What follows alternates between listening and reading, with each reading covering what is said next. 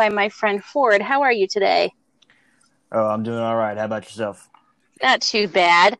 Um, is quarantine getting to you yet?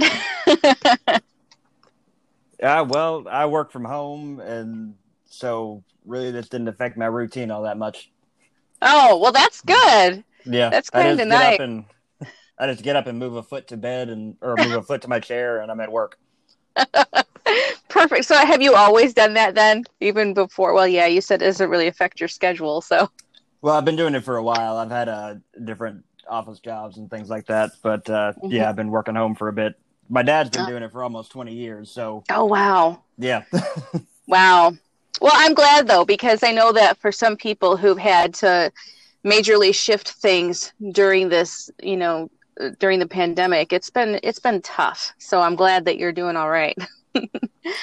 Um, okay, so so I invited you on the show today. We're going to talk a little bit about mental health. For people who don't know, May is Mental Health Awareness Month.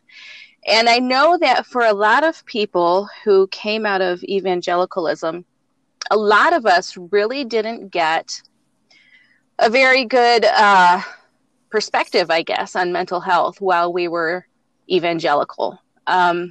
And I've talked a lot about my own experiences with that on the show. So I'm just going to give it to you for it, and you can tell us if you would what your experience was as an evangelical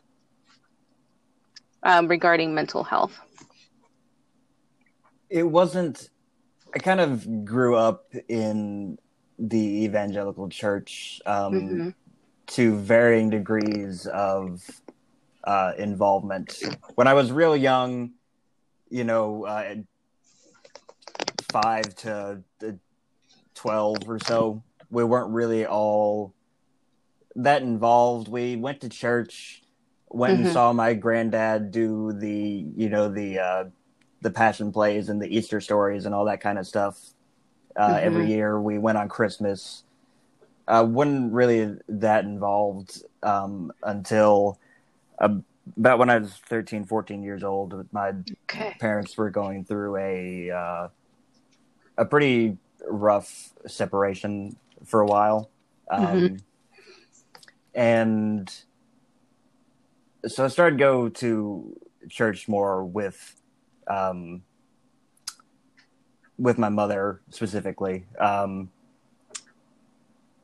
And this was about the time, probably as best I can remember, that I probably started to exhibit the first signs of depression. I don't Mm-hmm. know if that's something that can necessarily be triggered by it, Yeah. by a traumatic event, but I mean, it certainly didn't help. Yeah. And just as a side note, it's hard for me to remember a lot of it because I was also disassociating and was just completely checked out for a large part of my childhood. Yeah. There's just huge swaths I don't remember because I just Yeah. was not there Mm-hmm. mentally. Um, Mm-hmm. but we started to go to church more, and it sort of helped in some way when Mm-hmm. at first because it was something really solid or it felt solid at the time, like because you grew up with this, that God's a thing, it exists, it's always Right. there for you. It's something that you can go back to whenever you feel sad or you're scared or that sort of thing. Yeah. um, but then I got older, started going to high school. uh, I got involved in like deeply wanting to just do things in the church. I went on a mission trip. I went to summer camp every year. Had the Mm-hmm. big group hugs and just trying to be with people. Um, Yeah. and but I always had this kind of like I still felt just horribly just sad all the time. Yeah. Yeah. Um, and of course, when you try to go to someone, you try to go to a leader, you try to talk to your friends about it. It's always, let's pray about it. trusting Jesus. Yeah.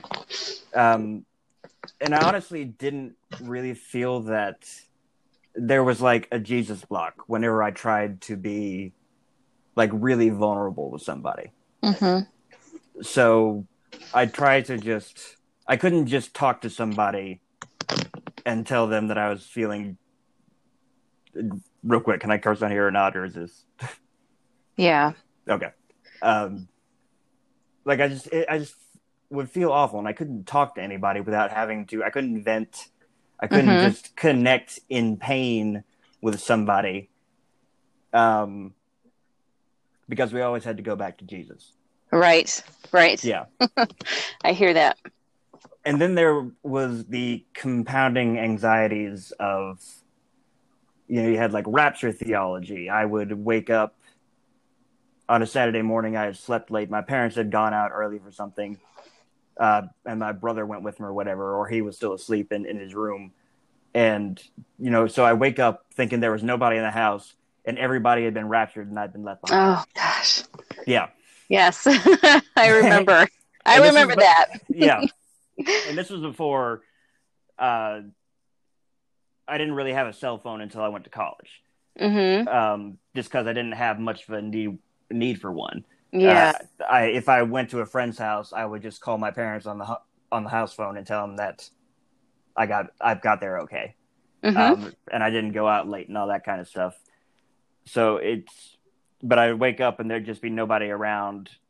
My dad had a cell phone, but it was, we're out in the boondocks. There's no good service anywhere. So I couldn't get a hold of anybody. And I would just spend a good hour or something terrified that I had been left behind.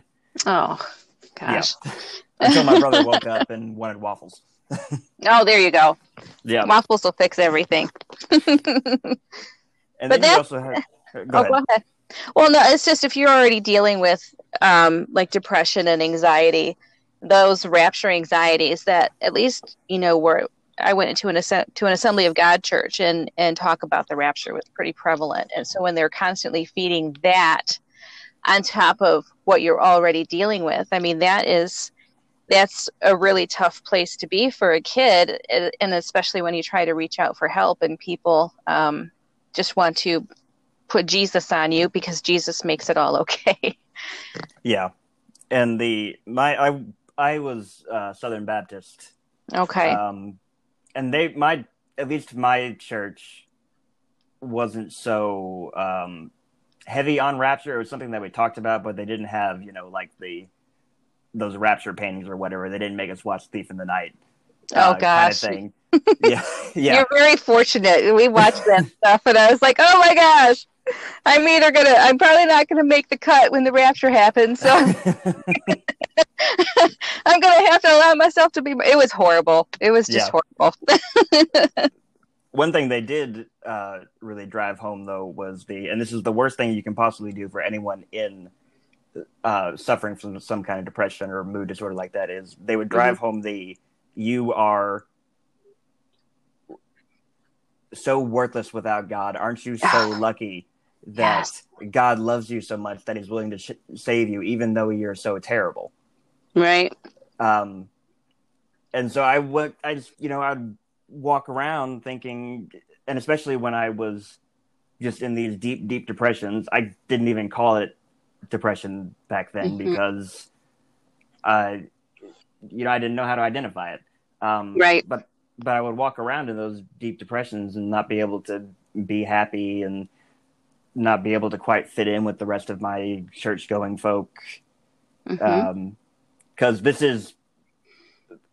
I was also trying to be the weird Christian emo kid. So it was a strange dichotomy of listening to The Used and hanging out, like going to worship Jesus. So oh wow, a part of me was trying to deal with the sadness. Yeah. Through outside means, but I feel like I was always failing. I was not trusting God enough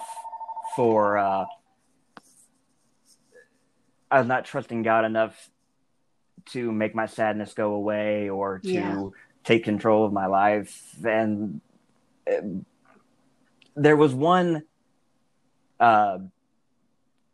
pastor who like actually suggested maybe there's something chemically wrong with you, because that's our understanding of what depression is right now, is that it's a chemical imbalance in the brain. And he was like the first one to actually say that. Yeah. But of course I didn't talk to anyone about it either, because there was still that stigma of therapy and medication and that sort of thing Right. that's still prevalent in a lot of churches. So I mean, I didn't consider going to therapy. The only time I went to therapy was I was forced to go to this kind of, I don't know if he was specifically a Christian counselor, but he was a very religious therapist type person. And again, I ran into the same problem where there was like a Jesus block there. I didn't want to have to read Bible verses and pray and all that kind of stuff. I just wanted to vent and be sad and be angry. So it was just, I feel like there was no way to be within myself during that time. And to compound all of this, there was a long period of about 2 years where I was being regularly sexually assaulted. Oh, jeez.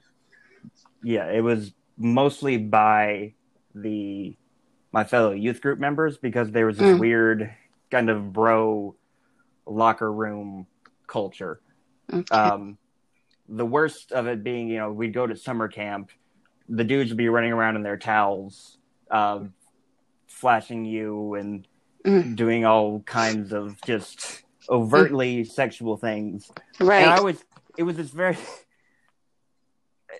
it threw me for a loop, because, the Southern Baptist Convention is notoriously homophobic and anti-LGBT and all that kind of stuff. And there was so I was going through all of that, just family was falling apart, or it seemed like at the time.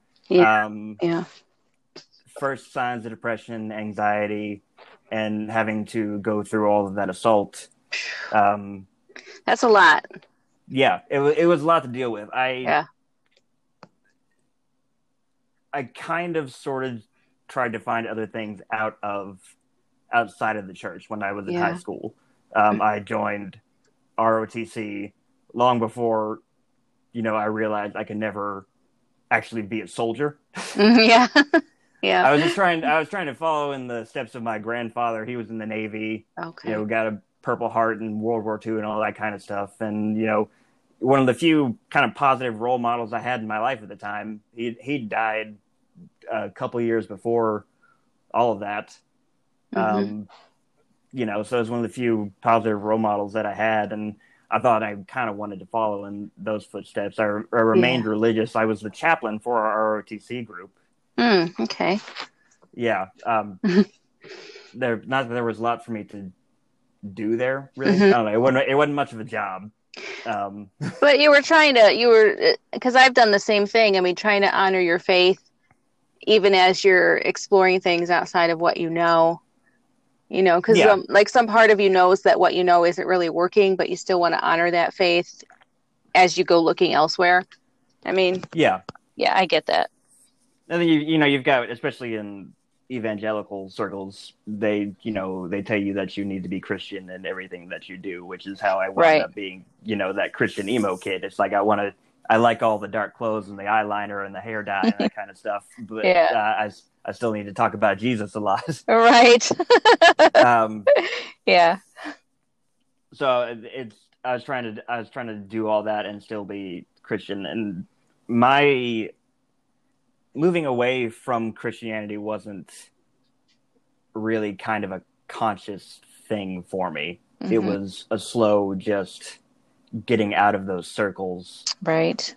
And seeing other things out there.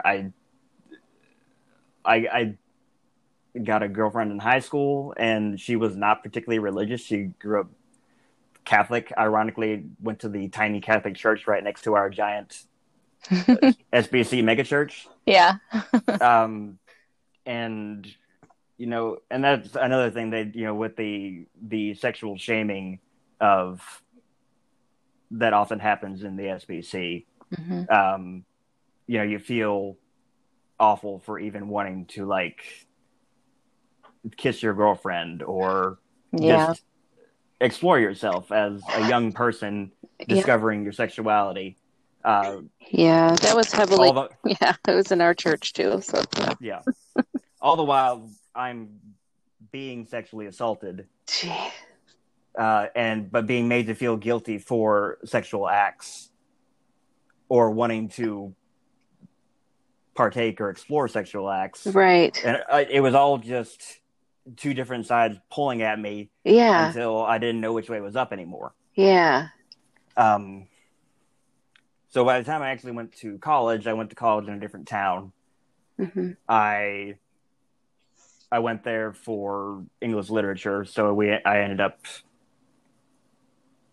just reading books and from different people, different cultures, different parts of history, Mm-hmm. and kind of just seeing different things out there, talking to new people. The first trans person I ever met was in college, and of course, I Mm-hmm. was an idiot in college. Then I didn't know how to act around a trans person or to be Right. decent towards them. I never misgendered them, but they but I was asked dumb questions about like what does that mean to be this, Mm-hmm. and trying to be sort of that nosy little Christian person who's trying to insert themselves into something that they have no business being in. Right. Because that Yeah. was the way you're taught as an Absolutely. evangelical person to do anything. It's to just kind 100%. of, yeah, you just kind of wiggle your way in Yeah. and be annoying until you get your information. Yeah. Yeah. And I was, Um, as you were saying that, that's what I was thinking. I was thinking, well, you were raised evangelical. So, I mean, that's what we were taught to do is yeah, just be that person. Yeah. really, the like me starting to move away from Christianity was me starting to doubt the Bible, Mm-hmm. because, and it wasn't even on like a historical grounds. It was more of a sort of I see all these people in my church who they'll read the Bible, they'll be brought to tears, they'll find all this meaning in something that they're reading, and Mm-hmm. I'll read it and I didn't get that. I Right. desperately wanted that, Mm-hmm. but I just could not. I couldn't. It didn't connect to me in the same way, Right. and there was kind of a little germ of a thought in my head. It's like, okay, if this book is so holy and it affects them like that, is it because I'm a bad person? Mhm. Right. Is and but then I was just like, okay, so is this really a holy book then? If it doesn't automatically do to everyone what it does to these people, Mm-hmm. how true is it then? Right. And, Yeah. and then I started to get into the more historical stuff and doubting um, authorship and translation and intention of authorship. And of course, as I made more friends in college, people of all kinds, different races and religions and atheists and Mm-hmm. LGBT people, and I became friends with them. They became people that I cared about, Mm-hmm. and I didn't want to hold on to that kind of that homophobia, Yeah. that othering of people Mm-hmm. that I had learned growing up. I wanted to be friends with these people, and I wanted to connect with them. Right. And so I just started to move away from all of that. But of course, dealing with mental illness, first starting to as I was later in college, first starting to manifest symptoms of post-traumatic stress disorder. Um, just being away from all of that, being somewhere that was safe, where the rest of that, that kind of stuff can manifest. I just kind of imploded for a long time, really, before I got any help. I started smoking.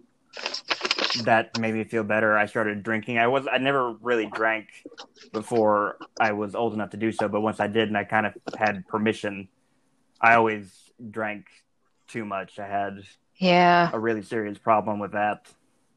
I can relate to that too. Yeah, I was never really like I was never I need a whiskey to get out of bed in the morning drunk. Mm-hmm. But I was like a binge drinker. Yeah. I'd say this is, I'm going to go out to a bar and I'm going to have one beer and that'll turn into 6. Right. That sort of thing. And that I think was probably the worst of one of the worst ways I've tried to cope, really. Yeah. Because I'd get blackout drunk and I'd ruin parties and wouldn't remember what I did. And I'd know that I just caused so much harm. Yeah. And then crawl back and beg for forgiveness and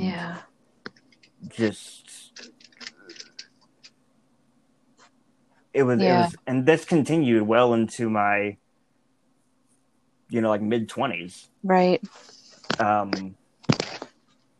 mean, when we were never really equipped to deal with, certainly not a mood disorder or a mental health disorder of any kind, and even just regular emotions, we were barely equipped to deal with as evangelicals.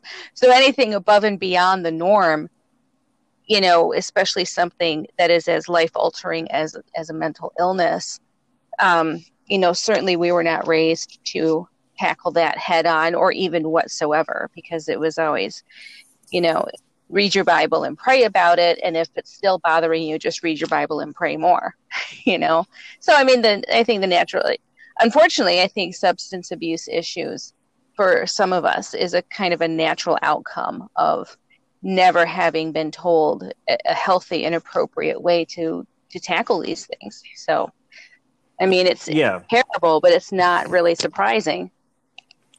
Yeah, I mean, it's not uncommon for people experiencing any kind of trauma and for whatever reason having to hide it or not being able to properly deal with it.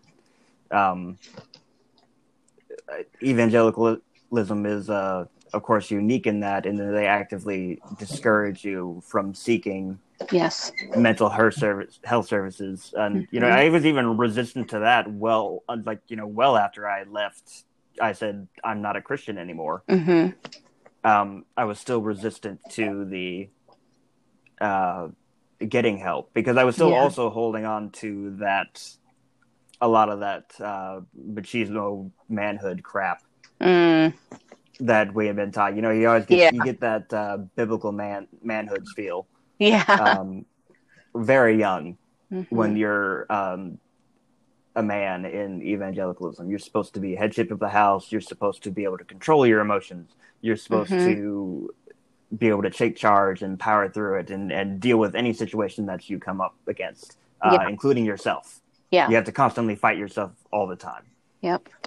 So I was dealing with a lot of that crap, and it's hard to shake because I didn't get therapy until I had, ruined a relationship really important to me and ruined a lot of friendships. Yeah. And was basically just alone by myself. Still managed to hold on to a job because, like I said, I'd never be like drunk at work or whatever. So I'd just be alone in my apartment with my dog, and I'd take down 6 beers and stare at the TV for hours. Yeah. I wouldn't.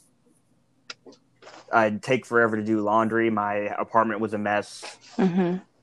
I wouldn't clean up or take care of myself. Hmm. And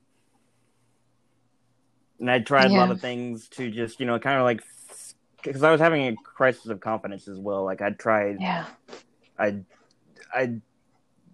dyed my hair. Mm-hmm. I went and I got my lip piercings, which, I mean, I'm not unhappy about the lip piercings, and I'm happy with my tattoos and those sort of things. They did make me happy, but it wasn't the real kind of work that I needed to do. Right. It was a survival thing more than anything. Yeah. Just trying to fill the void with something that would, but of course I was still a drunk. I drank a bunch, and I'd hit on and act otherwise inappropriately towards women at bars, and I probably should be dead several times by now. I kept hurting people in order to not. I wouldn't say that I was actually trying to hurt people, but people kept being collateral damage, in me trying to not actually deal with the pain that I was dealing with. Right. And so I finally managed to get myself to some therapy. I got on, medication and that sort of thing, which that's always scary too, because you never know how a psychiatric medication is going to affect you. When I told my parents that I was going to therapy, I was going to be on meds, my mom would always send me these kind of things that, about ill effects that people would have on these medications. And I understand why she did this. She was scared for me. She wanted to make sure that I was okay. She wanted me to be happy. Sure. But it did help me in the long run to deal with that kind of stuff. And to actually have it done by a real professional who dealt with that kind of stuff, because the first actually major panic attack I had was just after I finished my undergraduate degree. I was working in a factory here in Kentucky. It was an auto parts factory. And I was on the line, and I started having, I kept thinking that something was really wrong with my side. I thought that my appendix had burst or something. I just had this ridiculous, horrible pain. Went to the doctor after that. Nothing, of course, was physically wrong with me. It was all mental. And then the second time I had another panic attack where I started hyperventilating, and then I blacked out, and I woke up as they were loading me into the ambulance. Oh my goodness. Yeah. Wow. So I was, and then I went to our GP, who gave me it was kind of like half a placebo, because he gave me psychiatric medication, but it was not a therapeutic dose. It wasn't actually doing anything for me. Okay. Yeah. Yeah. And I thought that, okay, I'm taking that, I'll be fine. But then, of course, that didn't, and I had a lot of years going up into my adult life that it didn't help. And I had to do it for myself. I went to a psychiatrist, I went to a therapist, I got a medication, I started to get into more of a routine of working out and just in general taking care of myself, taking time to really just sit down and feel emotions. connect with why I'm doing this. Mm-hmm. And it still took a really long time to actually get to that kind of stuff. I did an ill-conceived move to New York. Oh, wow. Yeah, where I stayed with my aunt and uncle for about 8 months trying to find a job in the publishing industry, which is so insular that if you don't have some kind of publishing degree or some kind of it's really difficult to get into. And I didn't know anybody. Yeah, that would be like damn near impossible, I would imagine. Yeah, and it was, and I ended up having to move back down here to Kentucky. Yeah. Which, and I was trying to figure out. I'd spent a couple months just laying on my parents' couch, not doing anything, not being able to get myself up to go find a job and that kind of stuff. I think until about go ahead. Well, I think that because I remember doing a lot of stuff similar to that. I didn't move to New York for a publishing job, but I did a lot of moving around.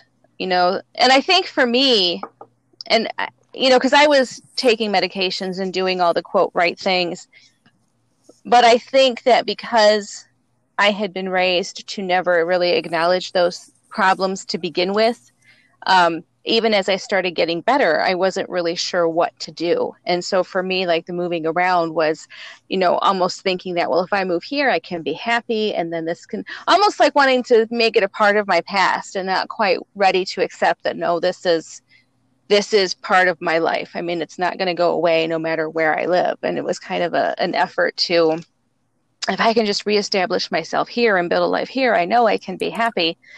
And I don't know if that's what was going on with you, but when I look back on it now, because this was like when I was in my 20s and I'm 44 now, I can see it clear as day that I was just really trying to outrun this thing, even as I was trying to deal with it, just because I was so poorly equipped to deal with it because of how I'd been raised, Yeah, it's that kind of born again thing.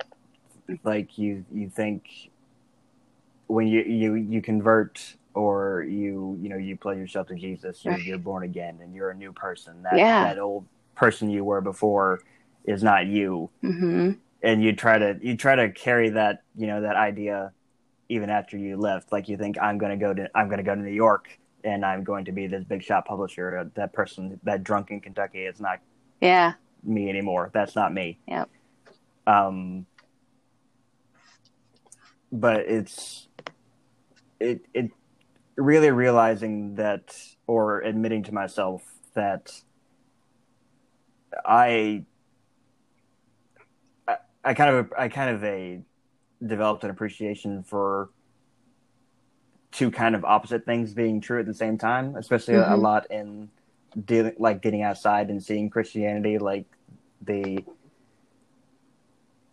especially like I'd always used to associate Christianity with good people. They're Christian, they're good people. Mm-hmm. But now it's like you can be Christian and you can still be a bad person. Yep. And in the case of me, I, as much as I may want to leave behind all of the wrong I did and all the hurt I caused, I am the sum of those decisions. Yeah. But I'm not the sum of those decisions because I'm choosing to do better. Right. They lead me to do better because I'm not doing them anymore. Because I'm being more conscious about who I am and what I'm doing and why I'm doing this. Right. Mm-hmm. I can't deny the parts of myself that are sad, that get angry, that get happy. I cry so much more now at everything. Yeah. I saw a trailer for that DreamWorks movie, Abominable, and that made me tear up. Oh.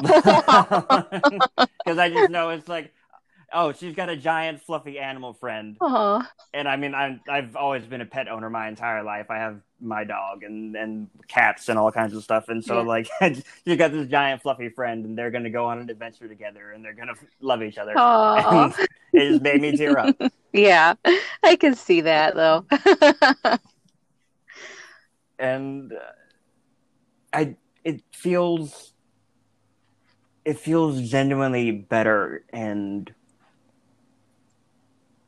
I feel more at peace not denying my own humanity, Right. not being allowing myself to be angry or to be upset about something or to cry or to Yeah. just get excited and be happy, Hmm.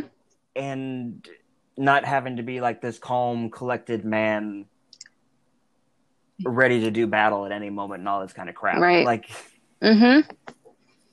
I just get to be a person. Yep. I get to cook and sew and knit and do fun things and not have to worry about my masculinity. Yeah. I don't drink anymore. Obviously, it's been over 2 years now, but Good I for will you. I'll have a fluffy fruity mocktail. There you go. Admitting that I like raspberries and mangoes. Yes. Getting to just be a person. Yeah. And of course now I really kind of letting myself be that kind of stuff is what actually allowed me to admit that I had been sexually assaulted Yeah. so long ago. I didn't actually come forward about it until it went public last December, just before Christmas. Okay. So this is very recent. Yeah, I found myself finally admitting that I had been sexually assaulted, and I wanted to do something about it, because it wasn't just me that got sexually assaulted. Hmm. It was very difficult in that environment, in that victim and offender very much often got blurred. Hmm. The person who would touch me inappropriately would also be touched by another boy Okay. as some kind of weird dominant thing. Okay. Yeah. And they would always it was very much a hierarchy boys club trying to form a weird secret society kind of thing. They had one in group where they would your initiation was that you had to rub icy hot on your genitals, Oh God. and then and just see how long you can last. Oh my God. That was your initiation, and you had to do this in front of everybody. Oh my gosh. Wow. Yeah, it was just all kinds of crap like that all the time.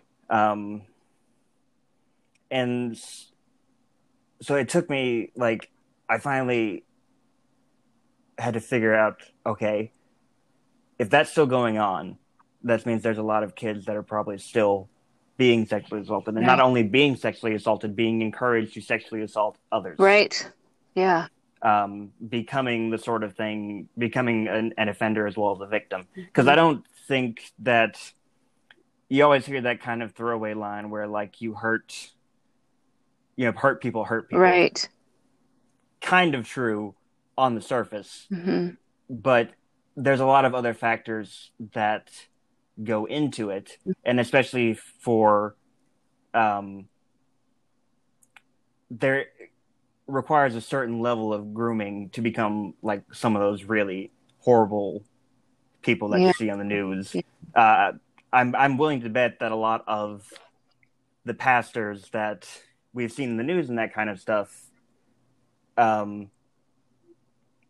they've been taught in some form or fashion, maybe not directly, that this is the kind of thing is okay, especially in the highly patriarchal, highly authority-centric Southern Baptist Convention. Right.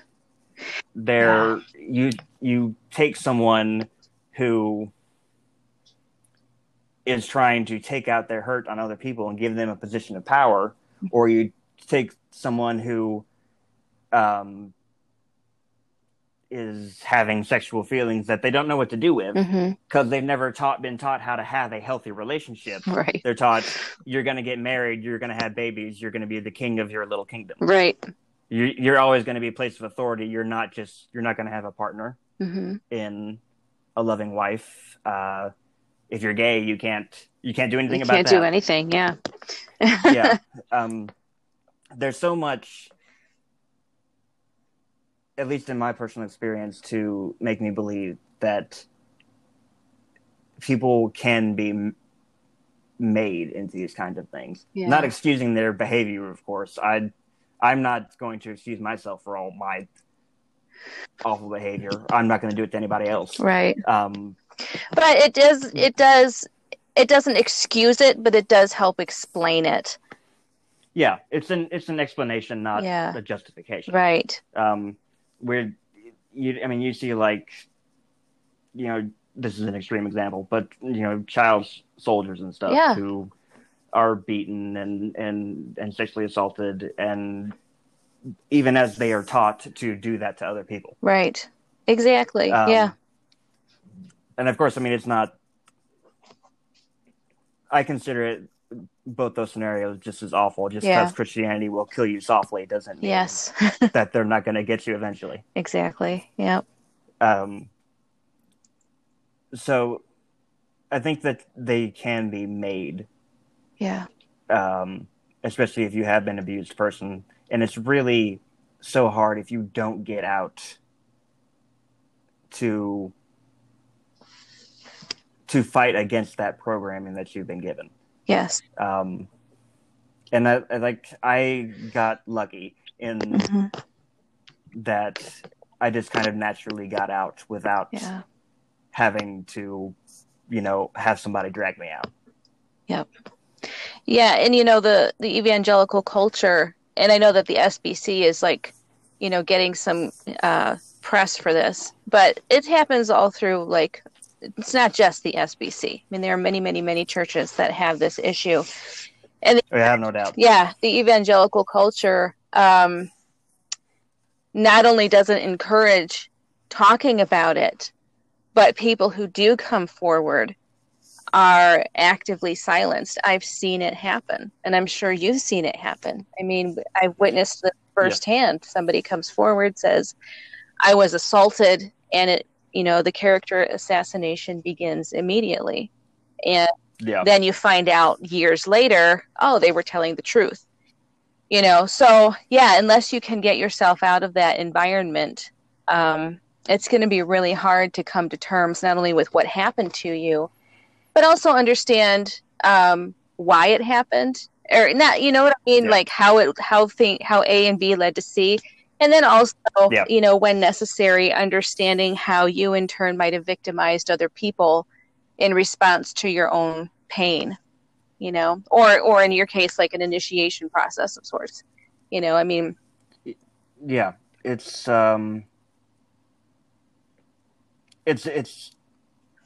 it's something that's difficult to parse through and requires a lot of a nuance in how you approach it. And like you said, there's always the denial and the attacking the victim. And I got spared a fair amount of that because I hadn't been to the church in 15 years. Right. I stopped talking to a lot of the people that I hung out with and that kind of thing. And so as far as they were concerned, I was showing up out of the blue just before Christmas and saying, hey, I was sexually assaulted at this, sexually assaulted at your church. And they did everything that they could to, shut it down. They didn't try to let me talk to them. There were suddenly a bunch of tweets and things like that from the pastor talking about gossips. Oh my goodness. Sort of stuff. Wow. Yeah. Blocked me on all social media, that sort of stuff, trying to just basically ignore the problem. I know the church is right now trying to hire more staff to create a safer environment for children. So that's one thing that at least, and I know that happened because of me, because I came out and said, hey, this happened to me. I'm telling everybody. Yeah. Yeah. So I know that did happen. And that's one, at least a step in the right direction. Yep. But I know just from the way they acted that it doesn't matter how many people they get to try and prevent it. It will continue to happen in the SBC until they address their theology, Yep. Their environments, everything about it. Because it's not, if there was maybe 10 sexual predators in the SBC in the entirety of its 150-year existence, that would be just an anomaly, no more different than a sexual predator in like any big corporation. Right. But in the past 30 years, there have been 800 plus cases. Yeah. So something is attracting them to those churches, to that theology.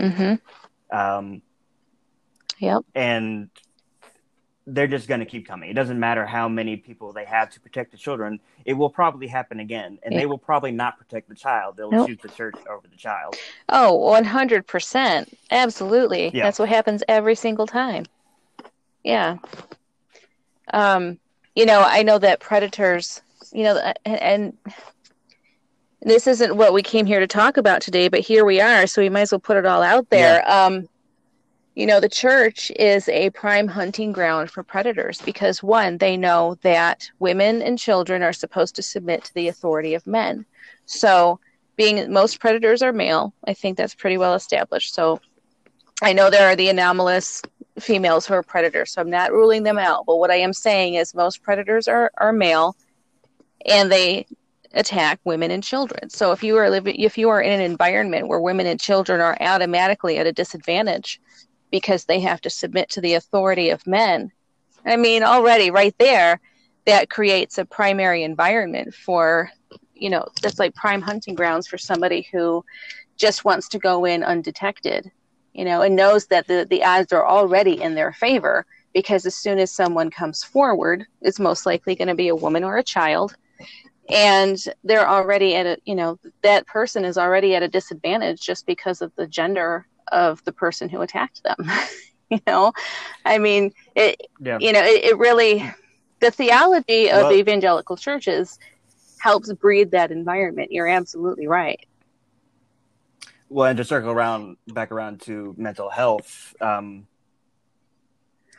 person having a mental health crisis is, of course, very vulnerable to submitting to that sort of theology. And that's the kind of people that churches look for. They're looking for desperate people who need some kind of help. And they try to find that in religion. Yes. And so you've got people who are already mentally vulnerable, possibly suffering from mental illness, depending on who you are. And you just have people who are trying to give themselves up wholly to this church, this idea. And it's just a hunting ground. It's a field of sheep for a wolf looking to find somebody they can eat. 100%.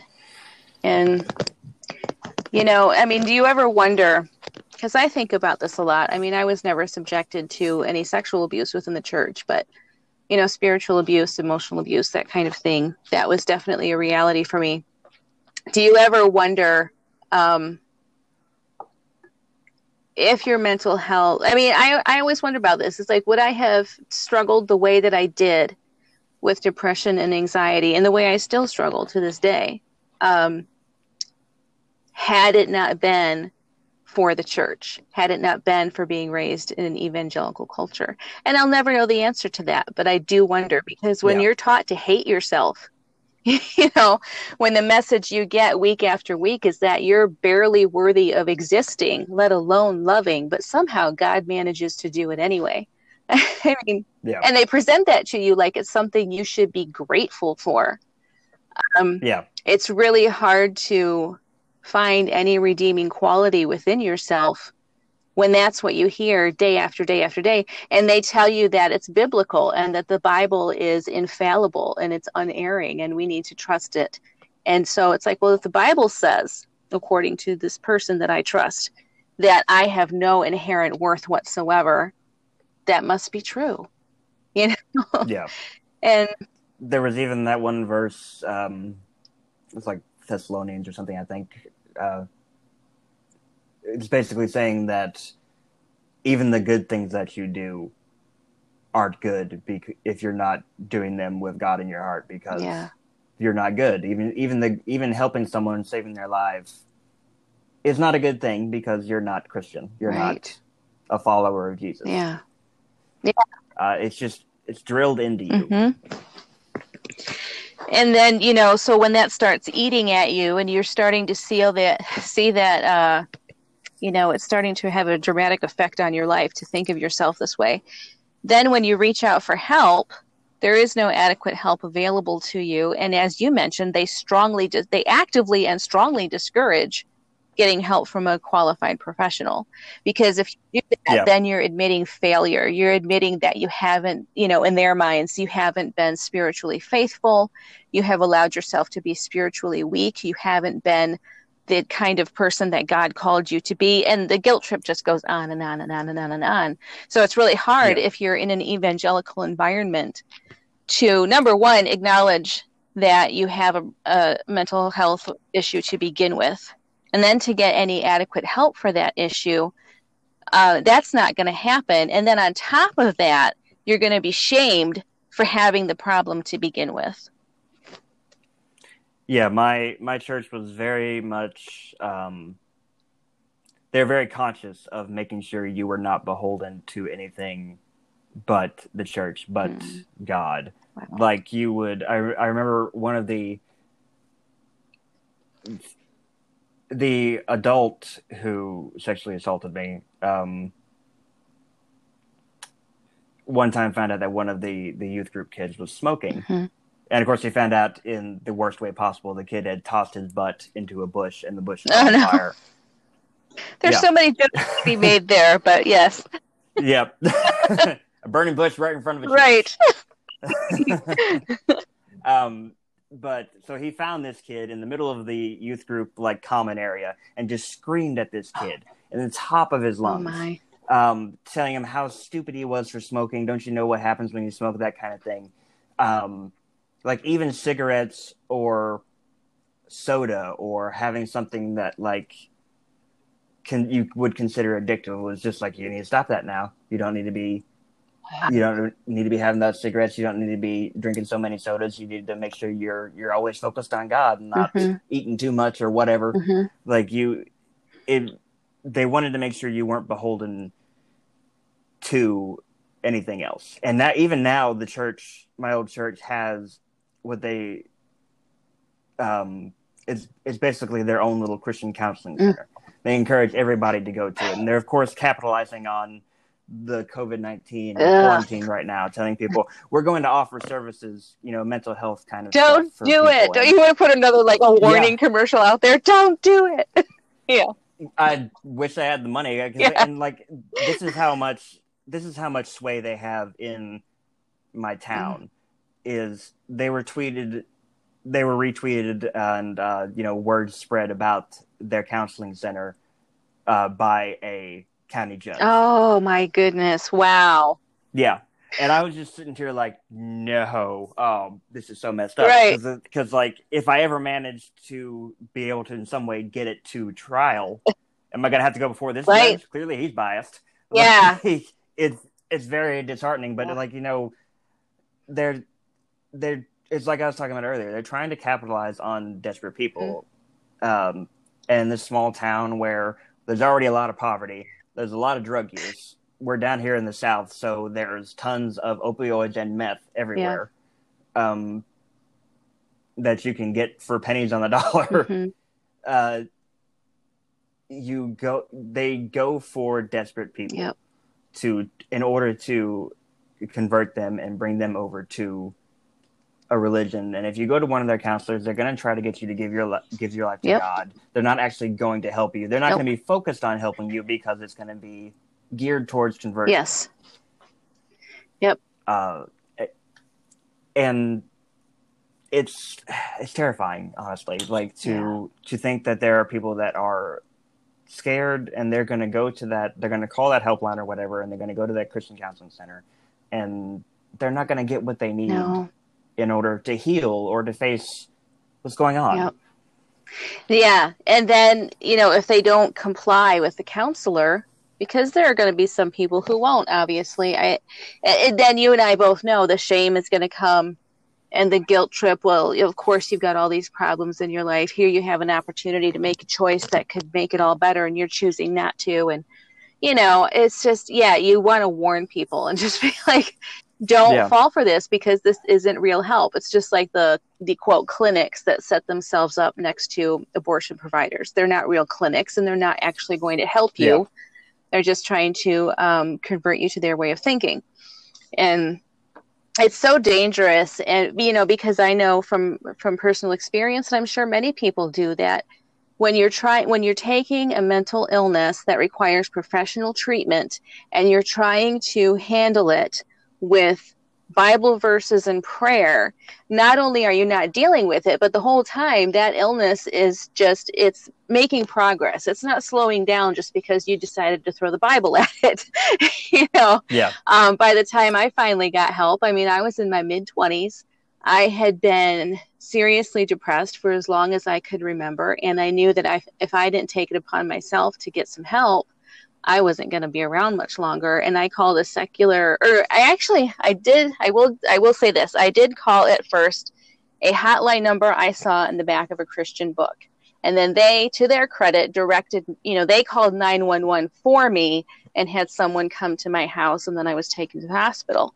But I do not believe for a second that every Christian counselor out there would do that, because I know from experience that they won't. I know that with everything in me that they won't, because I've experienced that, where I have been in dire situations with my mental health, and I did not get the help I need because, like you said, they want to have agency over everything. They do not want us beholden to anyone else. And, to them, the end game is always your conversion and being able to say that they fixed it with Bible and prayer. Yeah, that's they want the glory on having saved a person.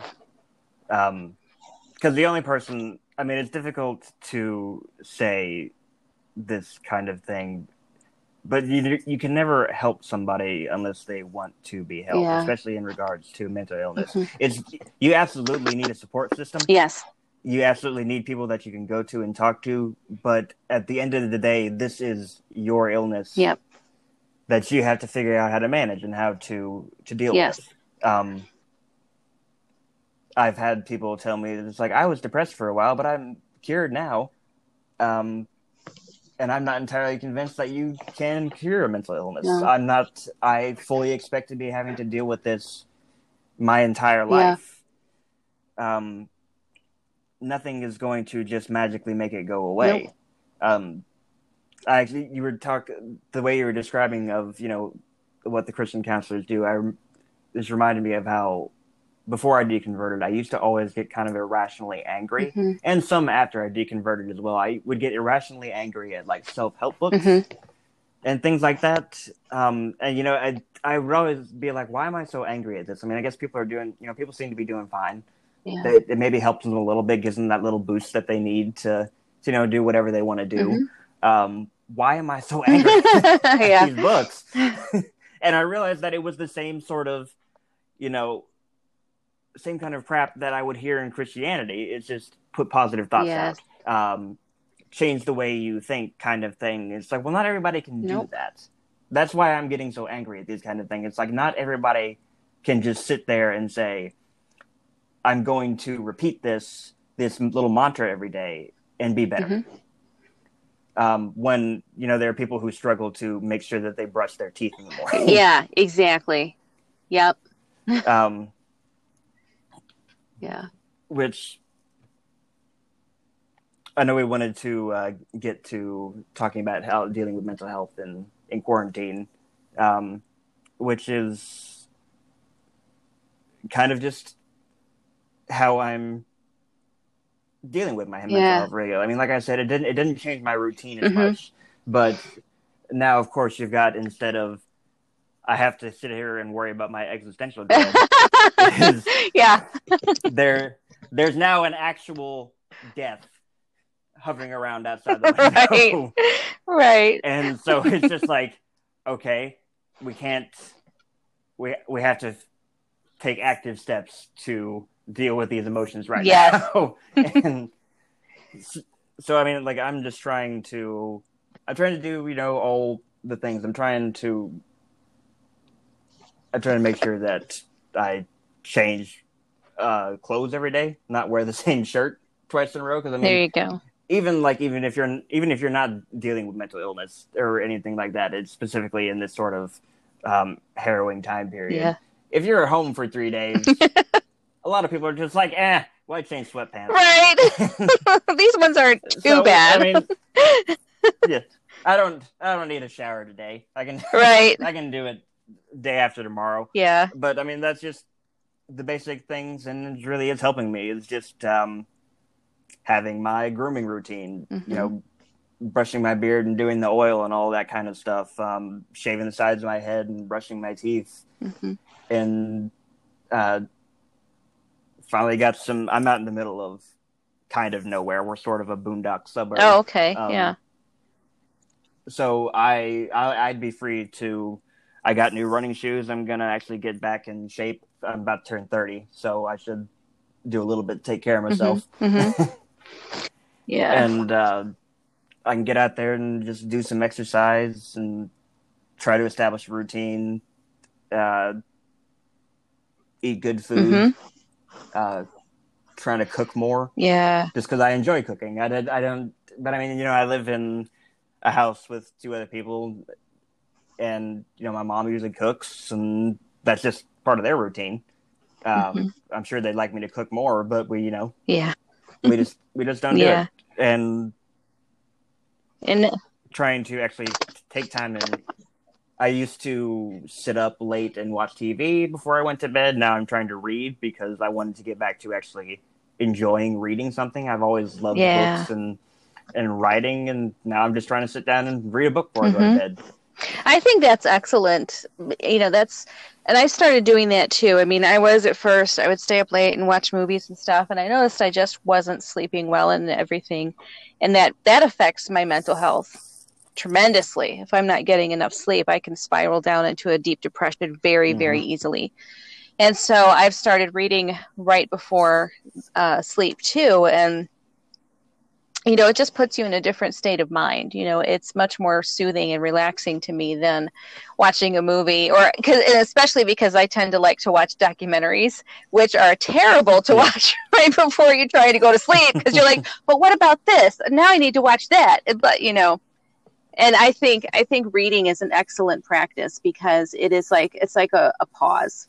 And I don't think we get enough of those. I mean, right now with the quarantine, I think that we're being given it's a blessing and a curse in so many ways, but it's a pause and it's a chance to catch your breath, because especially I think in American culture, we don't get enough of that, and we don't take enough of that when it's available.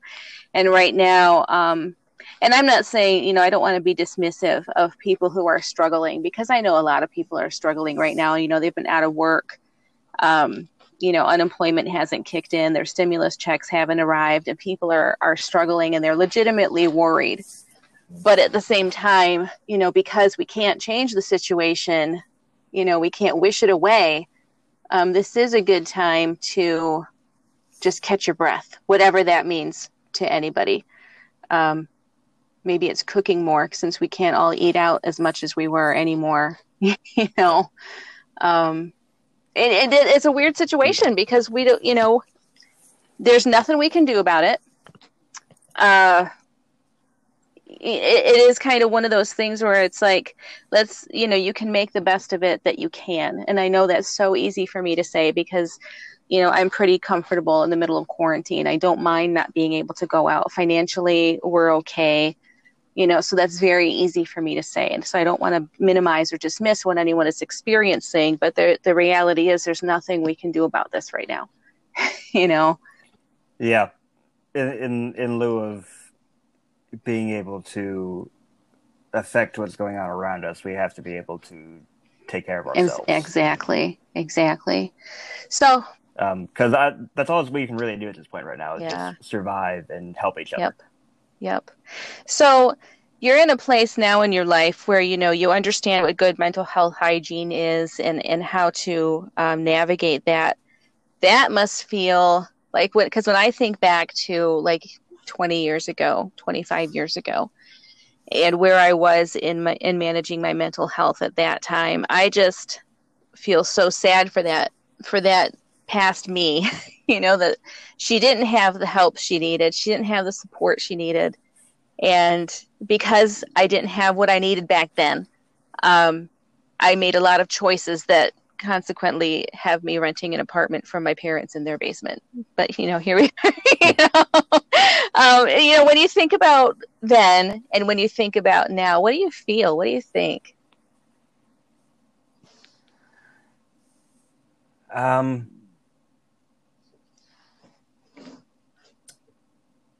kind of miss that kid a little bit. I miss how, because I always wanted to be a writer ever since I was little and write novels and that kind of thing. And I mean, right now I'm trying to write more essays and nonfiction and write about my experiences with religion and that kind of thing. And it's something I am wholly not trained for as far as writing goes. I have a master's in writing, but it's entirely focused on fiction. Oh gosh, okay.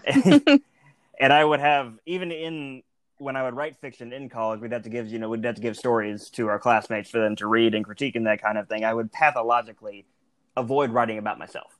Okay. Or anything even close to myself or that sort of stuff that I went to. So I'm learning how to do that again. Yeah. But it's also made like the fictional stories that I'm imagining harder to connect with and to sort of parse out and follow a sequence of events. And I kind of miss that kid who would run around in his backyard all day and play with his imaginary friends and just had like the free emotion or the free imagination. And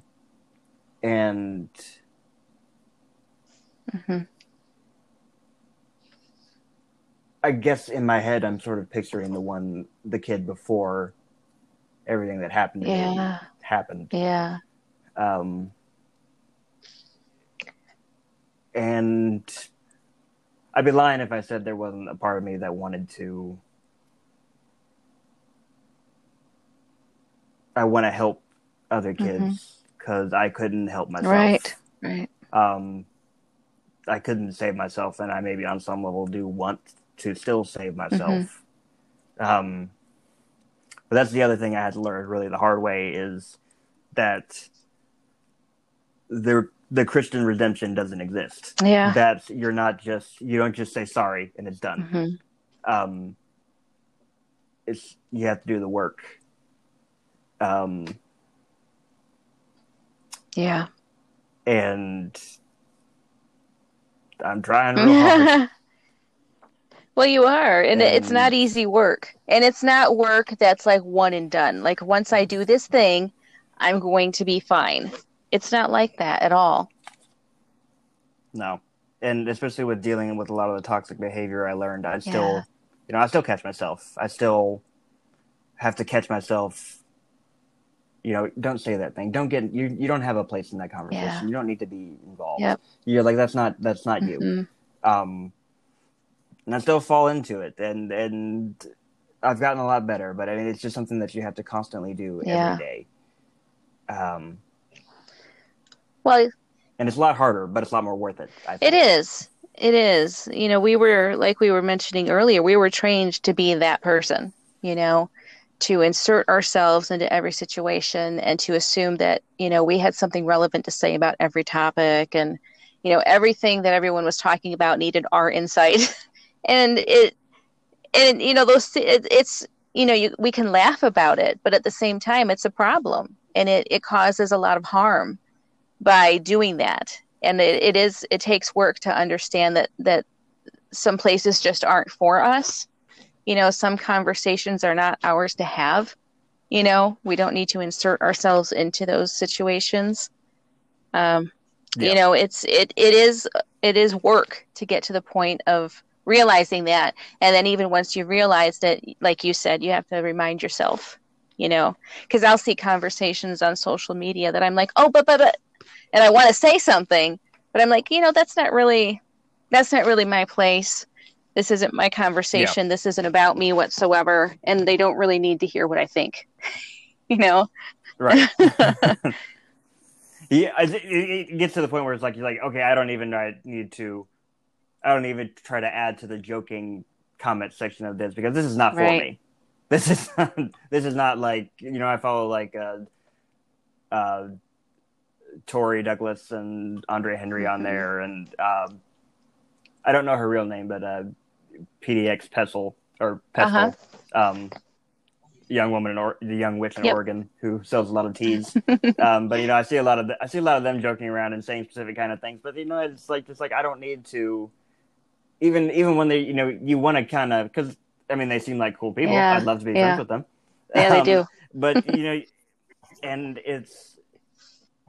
but at the same time, it's like, okay, I don't need to jump in there, and I don't need to try to insert myself into every situation and every joke. Because that's how far it goes. Like you that's how you think that you make friends, is you jump in whether or not you were welcome. Yeah. And you try to draw attention. It's hard to, because we were never really taught that. And I don't know if I don't think that's exclusive to evangelicalism. I think that a lot of people were not taught how to allow relationships to develop organically, how to find your people.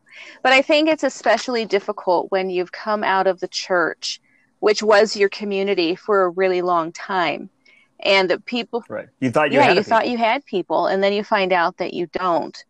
And I think it's really, and I was talking to another former evangelical about this earlier, it's really hard to find your people, and it's really hard to know how to make connections in healthy ways, because like when you first come out of the evangelical culture, and especially when you first realize, oh my gosh, there are literally thousands of other people who had the same experience as me out there on the internet, I think it's easy to make relationships, but they're based strongly on trauma.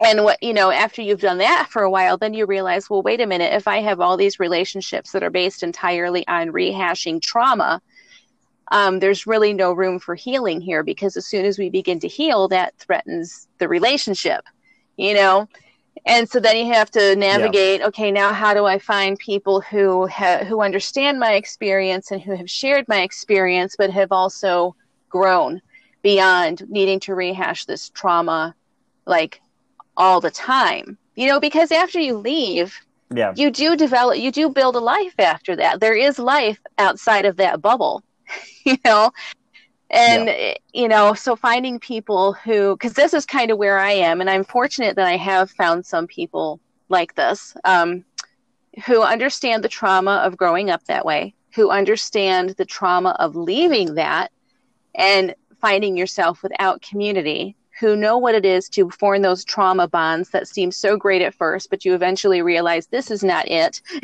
and then you just grow as people. You don't always have to identify constantly as, well, I'm some people use ex-evangelical, post-evangelical, whatever term you want to apply to yourself. And I think that's both a really good place and a really hard place. And that's where that inclination comes in, to want to insert yourself into those situations and conversations with people who seem to really have it together, and then you're like, well, wait, they didn't invite me in. And I know from experience, this is not how to make friends. And then sometimes you get a weird, sometimes it just happens, and you're like, how the you're just like, suddenly you've got someone you can just talk very easily with, and because you have a shared interest or whatever, and you're just like, okay, how do I replicate this? And you just you have to figure it all out once you're finally left the fold. Like I feel like you're a 6-year-old in first grade, You got to figure out how to make friends It is again. so, it's very much like that. And it's the strangest thing. I mean, I'm 44 and I'm only just figuring out how to make friends. When I know people who did not grow up like we did, and they're like, yeah, I've got, we've been friends since first grade. And I'm like, how? How are you friends since first grade? And, y'all didn't go to church together. Well, because we... Yeah, and that happens in small towns too. Like my town's not especially big, but there are people I've literally known my entire life. Yeah. And we moved here when I was like 10. So there are some people I've known since I was 10, but partly because of the weird way I was brought up, I just never became really tight friends with anyone here. And so now at 44 and with a child of my own, and I'm no longer evangelical and yada, yada, yada, I'm finding that it's very different now. And I think part of it too, especially and you can relate to this, it sounds like, when you're in the same area where you grew up, it's almost like you have to show people that you're not that same person. I am not the mess that I was back then. Just trust me on this, and it's hard to know how to convey that message. But what I'm finding, and this is, I think, the blessing of social media, I do have people on my social media on Facebook who are from my town. And in that way, they say the weird, whacked out stuff that I post, and they're like, oh my gosh, you're just like me, and you find your weirdos, it's like you send up your weirdo beacon and people find you. And so, I mean, it can happen, but as we were, getting back to what we were saying, it doesn't happen by inserting ourselves into those situations. And then it's kind of like, I could just imagine it where people are just standing there in a circle having fun, and then you jump in, or, and then they just stand there looking at each other like, well, what do we do? We don't want to be rude, but what do we do? I've experienced that in real life and online. Yes, same. Oh, well, before we head out, I'm going to do two things. First, I want to send out I wanted to give people a couple hotlines they can call, because I know this mental health stuff can, touch on a lot of really sensitive things. So if you are struggling, the National Suicide Prevention Lifeline is 800-273-8255. And if you call that number, you will be connected to someone who can help you through the crisis of the moment, and they can connect you with a lifeline that is local to you. Also, there is the crisis text line with the National Alliance on Mental Illness, and that you just text to 741-741, and you will be connected with a trained counselor. And they are there 24 hours a day, 7 days a week. So, Ford, did you want to tell people how to get connected with you on social media? How do they find you? Yeah, you can. I'm most active on my Twitter. It's just at Ford_Ebling, FORD_EBLING. I talk about my experiences a lot. I talk about religion and just kind of, sort of, a little bit in real time, deconstructing a lot of the ideas that I held as a young Christian. And I also post pictures of my dog and make a bunch of nonsensical comments about movies. There you go.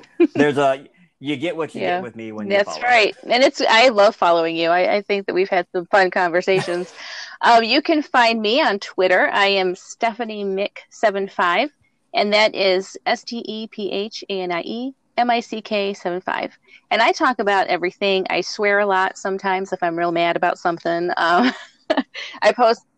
Oh yeah, that's something I do that as well. I just want to put that out there. I was trying to be tame. I know. I try to like clean up my language, because I don't know who's listening to this. I don't know if people are listening with their kids or whatever, but the occasional F-bomb is dropped on this show. So, but anyway, it's been really fun talking to you today, Ford, and thank you for sharing about your own experiences and with this subject that is even after leaving the bubble and building a life, it can be tough to grapple with sometimes. So thank you for your vulnerability there. Oh, thank you for having me. All right. And everyone out there, stay home, stay safe, take care of yourselves and take care of each other. And I will talk to you again.